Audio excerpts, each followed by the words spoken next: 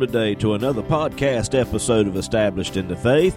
This is Pastor James Pierce, and what a privilege it is to have all of you out there by SoundCloud, iTunes, Stitcher Radio, Google Play, TuneIn Radio, Blueberry, and others. We're just so very pleased and happy to have you with us today. We're going to continue with our study in the book of Romans. I know it's going to be a blessing to you. If it is, like it and share it with others. You can also go over to establishedinthefaith.com, and if you go there, you'll find more information on how you can subscribe to this podcast as well.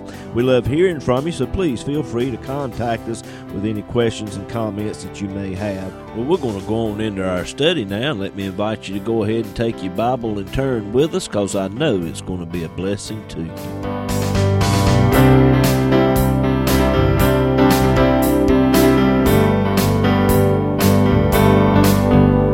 In the first chapter of the book of Romans. If you have your Bibles and would like to turn there. In the opening verses, Paul is thanking the Lord for the great faith that's been exhibited by the believers in Rome. It's a faith that's been spoken of throughout the whole Roman world, and he expresses a desire to come and see them. If you can see there in verse 11, Romans chapter 1, verse 11, he said, I long to see you. Now, this is a strange thing, because Paul didn't know any of these people. He did not establish this church. But yet he has a longing, he has a desire to go and see them. That's a supernatural desire. I believe it's a desire that God placed in his heart. And he prays to the Lord about it. Jesus said in Mark chapter 11, verse 24, Mark 11, verse 24, he said, what things soever you desire, when you pray, believe that you receive them, and you shall have them. And now, people have taken this verse of Scripture way outside the way from what I believe the Lord intended. We got people praying and asking the Lord for prosperity, boats, campers, big houses, and the list goes on and on. Praying and asking the Lord for things that's really going to do them more harm than it is good. And we have a lot of desires, but the desire that the Lord was talking about, he said, whatever things you desire when you pray, believe that you receive them and you shall have them. He's talking about a godly desire. He's talking about a desire that God has placed within the heart of the individual. And when the Lord gives us a desire for something, we're not to just jump off out here and start doing things. That's not what it's intended. When the Lord gives us a desire for something, that desire is to draw us closer to Him. Because Jesus said, without me, you can do nothing. And think about that. Without me, you can do nothing. It's good to have a godly desire to do something for the Lord, but understand, we within our own selves, our own strength, ability, talent, it's not going to come out to be as effective as it should be. So we should seek the Lord about these things and ask the Lord's leading and guidance for that. And we need to understand something too. Everything begins in the spirit world. Just a few months ago, we just got through with our study in the book of Revelation, and we can see over and over again where there are things happening in the spirit world, and then a short time later, things will happen, will manifest itself here on earth. And that's the way it works with the child of God. When the Lord gives us a desire for something, we're to pray about that thing and seek the Lord's leading and guidance. And when we pray about it, that kind of gets the ball rolling, so to speak. And the Lord will open up doors, and He'll provide whatever's necessary in order to get that job done, whatever that job and desire may be. Now, Paul's been praying. If you'll look there in verse 10 of Romans chapter 1, He's been praying for a prosperous journey. Now, there's nothing wrong with praying and asking the Lord to prosper us. But what's the reason and the purpose behind it? Are we asking the Lord to prosper us for the upbuilding of our kingdom? Or is it for the upbuilding of His kingdom? There's nothing wrong with asking the Lord to bless the church or bless the denomination. But if we're not careful, that's what we're praying for. We're praying for the upbuilding of our church or the upbuilding of our denomination more so than we are the upbuilding of God's kingdom. So we have to be careful with that. Paul's request for a prosperous journey was according to the will of God. Lord, not my will, but thy will be done. And whenever we're praying, that's the way it ought to be. Lord, I ask for your blessings on this thing, but you take control, you take charge, you do the leading and guiding. And if there's something here we don't need to be doing, Lord, you step in and intervene and stop it. And I don't know how many times the Lord has stepped in. As far as my own personal life, I was planning on going one direction, and the Lord stopped it because that was not in my best interest. I thought it was, but the Lord had other plans. And so we just look at that as being God's will, and we move on. Paul's been praying for an opportunity to go to them and preach the gospel. And that's the spiritual gift that he's referring to in verse 11. Romans 1 verse 11, he said, I long to see you that I may impart unto you some spiritual gift to the end you may be established. Now, the preaching and the teaching of the Word of God is the only thing that can really establish one in the faith. That is God's way, is through the preaching and the teaching of God's Word. And what a gift it was for Paul to come and preach to people.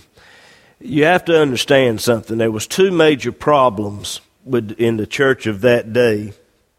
Bibles consisted only of the Old Testament. That's all they had.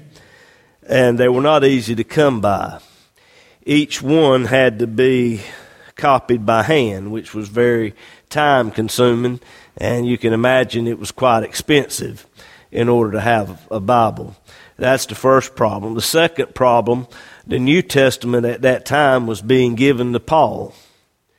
Paul was writing the New Testament at this particular time, and he had only written a few of his epistles by this time. So that was a problem then. So you can see how great a gift it was if Paul could have went to Rome and actually preached to these people, how beneficial to them that it would have been.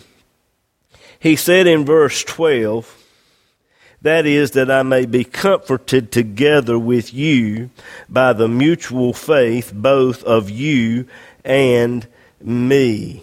He said that I may be comforted together with you. Not only was Paul wanting to go and preach to these people and build their faith, but by going there, their faith would uplift him and uplift his faith. There would be a mutual strengthening of faith, if you will. And that's the way it ought to be. When we come together as believers, I get strength from you, you get strength from me, we get strength from one another. That's why the Bible says in Hebrews that we're not to forsake the assembling of ourselves together. How many of you've got a charcoal grill at home? You put the charcoal in there and you light it, and them coals get red hot. Get you a pair of tongs sometime and take one piece of coal and set it over here to the side away from the rest and see what happens to it. After a while, it's going to go out. But if you take that piece of coal and you put it back over there where the pile is at, after a while it'll catch on. The heat from the other coals will heat it up. And that's the way it is with us. We're not to forsake the assembling of ourselves together. We're to comfort one another or strengthen one another when we come together. We shouldn't be putting one another down, talking about one another, gossiping, that sort of thing, but we should be uplifting one another and trying to help one another the best that we can. He said that I may be comforted together with you by the mutual faith. And I want you to take a look at that particular phrase there, the mutual faith. The faith that Paul is talking about is faith in Christ and what Christ did at the cross. That is the only faith that God will recognize for salvation. There's over 100 different denominations in Christianity today. Now, I want you to think about that. There's over 100 different denominations in Christianity. But the undergirding foundation of all of them, each one of these believe different things, but the undergirding foundation of all these denominations is Jesus Christ and Him crucified. Jesus Christ is your Lord and Savior. You have to accept Jesus Christ as your Savior. We may not agree on water baptism. We may not agree on sprinkling.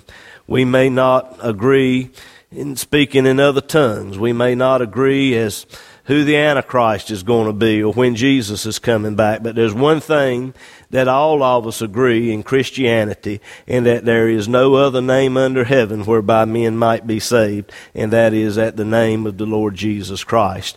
That is the mutual faith that we all have. Now, I can't side up with people that don't believe that. I don't know how in the world a church can side up with a bunch of Muslims and find common ground. There is no common ground. Now, if they believe the way I do, Jesus Christ is the Son of God, and He came into this world and died for our sins, and that's the only way to be saved, and we've got a mutual faith there, and we've got some common ground, I might be able to have fellowship with them, but outside of that, there is no fellowship. Verse 13, he said, Now I would not have you ignorant, brethren, that oftentimes I purposed to come unto you, but was let hitherto. The word let is an old English word that simply means to hinder. Now, when we think of a hindrance, we normally think of something that's negative, or we think of something bad. But I think sometimes God interrupts the natural course of things, and God allows a hindrance into our lives. And when God does that, it's in our best interest. And it could be the best thing that ever happened to us. I think God allows hindrances at times. We have a desire to do things, and we don't exactly have the full scope of what all the Lord wants us to do. And we set out to do things, and the Lord has to hinder us. He has to slow us down. Why? Well, maybe there's some things we still need to learn. And maybe the time's not right. Each situation is different. But I think that's a miracle. When God steps in and He hinders us from doing things. Well, didn't Paul have a desire to go to these Romans? Wasn't it God's will for him to go to Rome and preach to these people? Yes, I believe it was. But I think God had something more important in mind. Well, what in the world could be more important than preaching the gospel and helping them folks out in Rome? Well, think about this for just a minute. Had Paul took off and gone to Rome when he desired to do so, and he had attempted to do this several times, but something hindered him from going, If Paul had have gone down there to that church and preached to those people, would we have the book of Romans today? I want you to think about that for just a minute. The whole reason Paul wrote the book of Romans was because he was hindered from going down there to preach the gospel. Yes, he had a desire. It was a godly desire. And it was God's will for him to go down there. It just wasn't his time. God had something else in mind. You think about the millions of people that have been blessed down through the many centuries because of the book of Romans. What we're looking at here is the theology of the church. I mean, if Paul had made it to Rome in his time and how he wanted to, we probably wouldn't have the book of Romans today. But God stepped in and he interrupted the natural course of things. He allowed a hindrance to slow Paul down so that we'd have the book of Romans today. All right, let's take a look at verse 14. Before we go to verse 14, let's look at the latter part of verse 13. He said, that I might have some fruit among you also, even as among other Gentiles. The fruit that he's talking about there is them growing in grace and in the knowledge of the Lord and developing fruit of the Spirit, which will ultimately lead to other people getting saved. And he mentions the word Gentiles, even as among other Gentiles. So that tells us right there that most of the people there in the Roman church were Gentiles.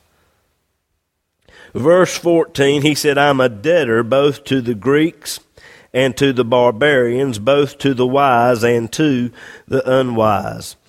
The Lord has done so much for us. He paid an awful price for our redemption. There's no way that you and I can ever pay him back for what he's done for us. We're forever indebted to him, and that's what Paul's talking about here. He said, I am a debtor both to the Greeks and to the barbarians, both to the wise and unwise. Paul felt that it was his obligation, that the only way that he could pay the Lord back, and like I said, there's no way that we could ever pay the Lord back, but I guess Paul was showing his gratitude to the Lord. He felt like the thing that he should do was to preach the gospel to all people, to the Greeks, the barbarians, and everybody. And I think that can be said of all of us. Paul was going to do his best to do what he could to get the gospel to others. And you and I should feel the same way. The Lord has done so much for us. We should desire to get the gospel to others, do the best we can. If we can't preach, we should support those who do and do what we can to get the gospel out. He said, so much is in me, verse 15, so much is in me is I am ready to preach the gospel to you that are at Rome also. I want you to notice there in verse 15, he said, I'm ready to preach the gospel. That is God's way. Go to 1 Corinthians. 1 Corinthians chapter 1. It is believed that Paul was in the city of Corinth at the time he wrote the book of Romans. There were some problems there in the church at Corinth. There were people who were placing emphasis on baptism.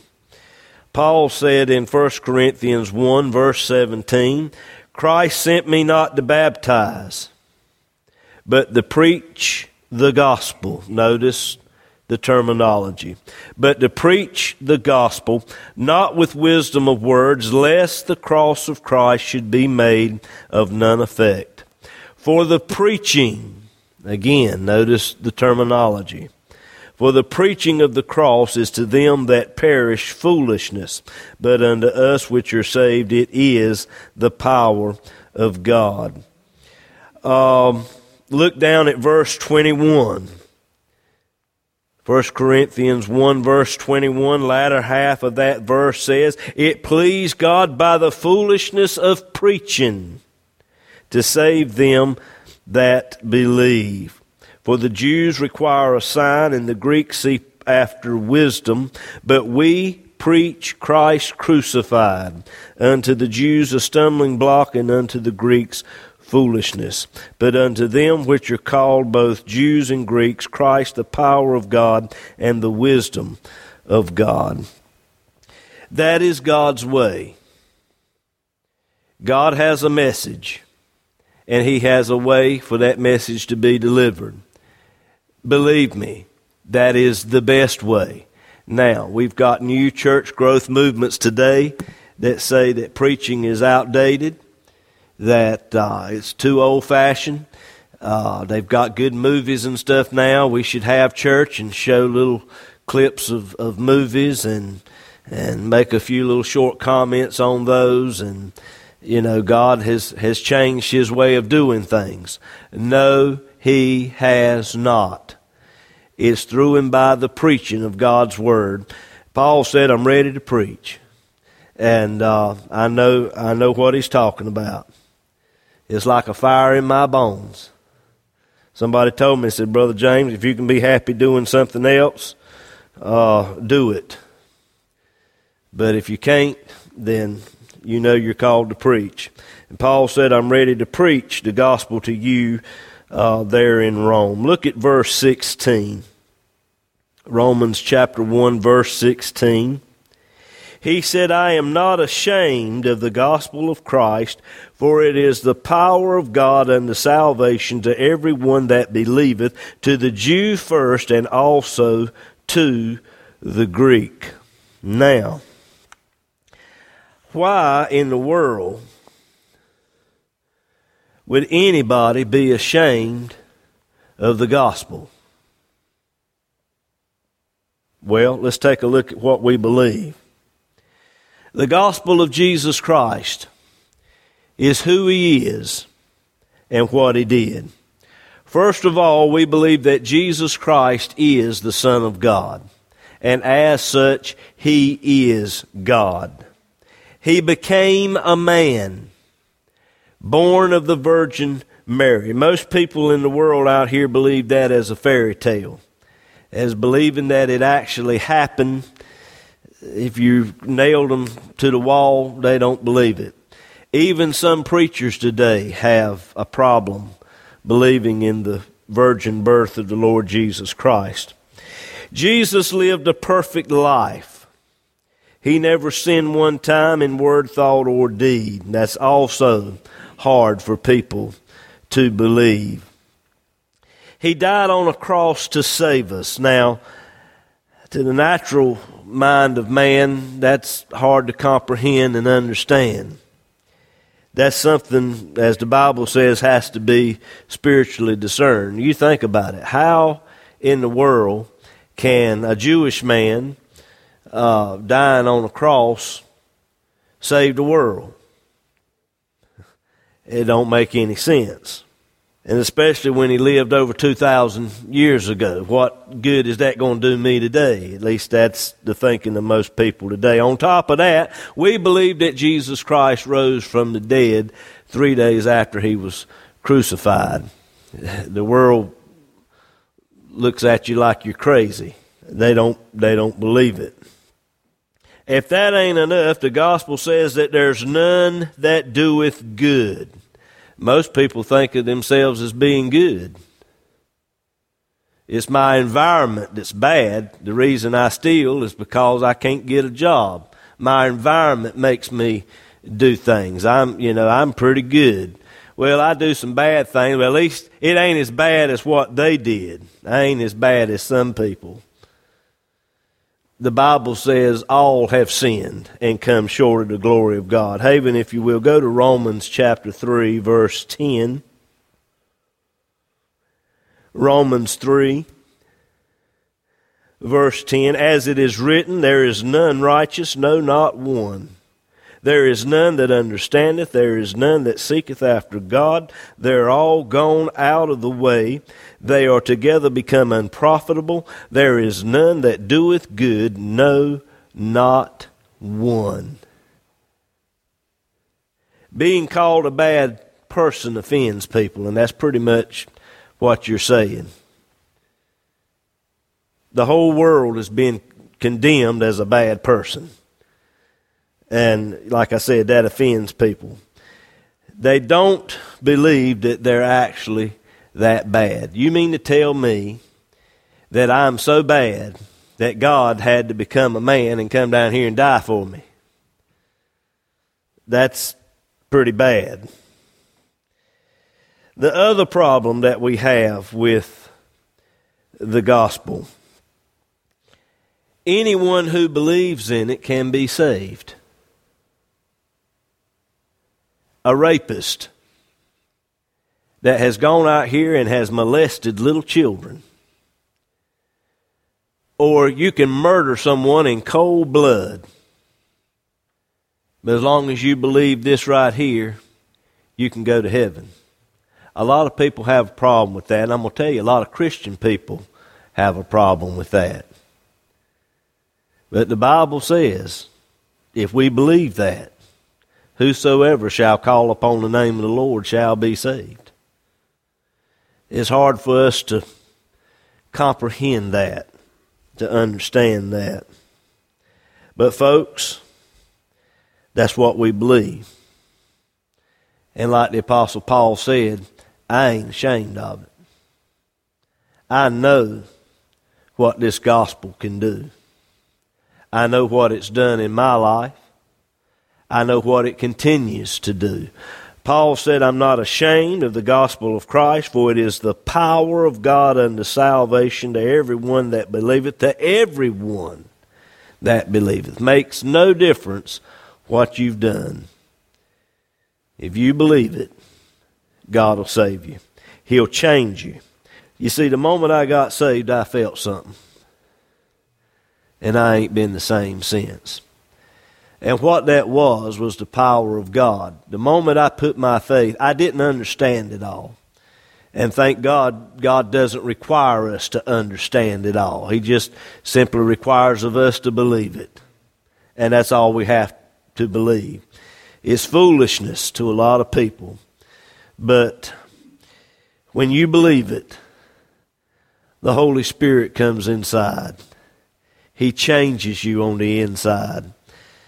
That's the power of regeneration that takes place within our hearts and lives. And, you know, as we continue every day to exhibit faith in the finished work of Christ, the Holy Spirit continues to clean us up and to make us into what we ought to be. Because, you know, I got news for you. Just because you got saved 20 years ago or 50 years ago or 2 years ago, the Lord saved you, there was a change, but there's still some changing that needs to take place. As a Christian, you should be changing. You ain't all that. You need to look at the person beside you and say, hey, there's something wrong with you. You know, people are constantly saying, you know, I ain't going to church because there's a bunch of hypocrites there. You know, there ain't none of them right. Well, they're exactly right in what they're saying. You know, I look at the church as being a spiritual hospital. All of us are spiritually sick. And we come here to hear the word and to gain strength from one another and to get better. And that's what the church is all about. So there ain't none of us here perfect. But we're striving. We're pressing toward that mark.